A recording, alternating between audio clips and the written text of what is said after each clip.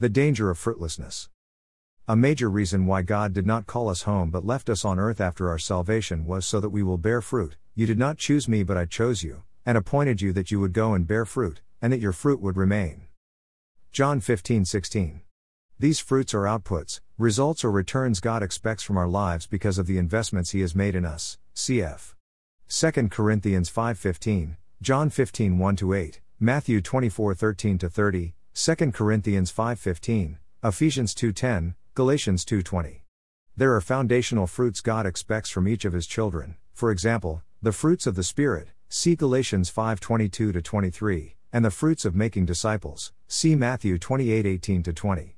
There are also other fruits, which are exclusive to you because of the gifts God has given you. As each one has received a special gift, employ it in serving one another as good stewards of the manifold grace of God. 1 Peter 4:10. And since we have gifts that differ according to the grace given to us, each of us is to exercise them accordingly. Romans 12:6. Because bearing fruit is one of our major job descriptions, the consequences for failing to do so can be very severe. I am the true vine, and my Father is the vinedresser. Every branch in me that does not bear fruit, He takes away. John 15:1-2.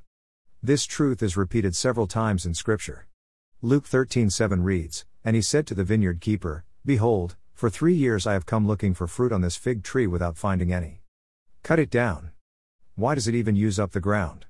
We also read in Hebrews that for ground that drinks the rain which often falls on it and brings forth vegetation useful to those for whose sake it is also tilled, receives a blessing from God, but if it yields thorns and thistles, it is worthless and close to being cursed, and it ends up being burned. Hebrews 6:7-8. Again we read, For to everyone who has, more shall be given, and he will have an abundance, but from the one who does not have, even what he does have shall be taken away. Matthew 25:29. With these, we can see that one of the tragedies that can befall any Christian is to simply exist without bearing fruit. There are those who will make it to heaven but will have no fruits because their works will be burned when passed through fire. Such individuals will be saved but as those barely escaping through fire. 1 Corinthians 3:10-15. From Jesus' description of those who will qualify to reign with Him in the millennium, for example, Revelation 2:26-28, Revelation 24:6, I believe these group of Christians, who will be saved as through fire, are excluded from the first resurrection as well as reigning with Christ in the millennium when He returns.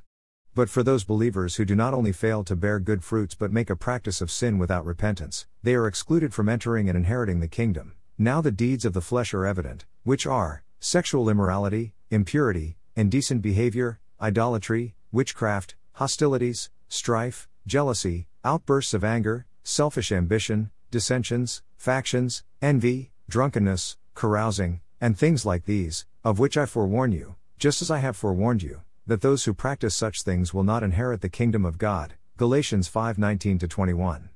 Jesus also said, Not everyone who says to me, Lord, Lord, will enter the kingdom of heaven, but he who does the will of my Father who is in heaven will enter. Matthew 7:21.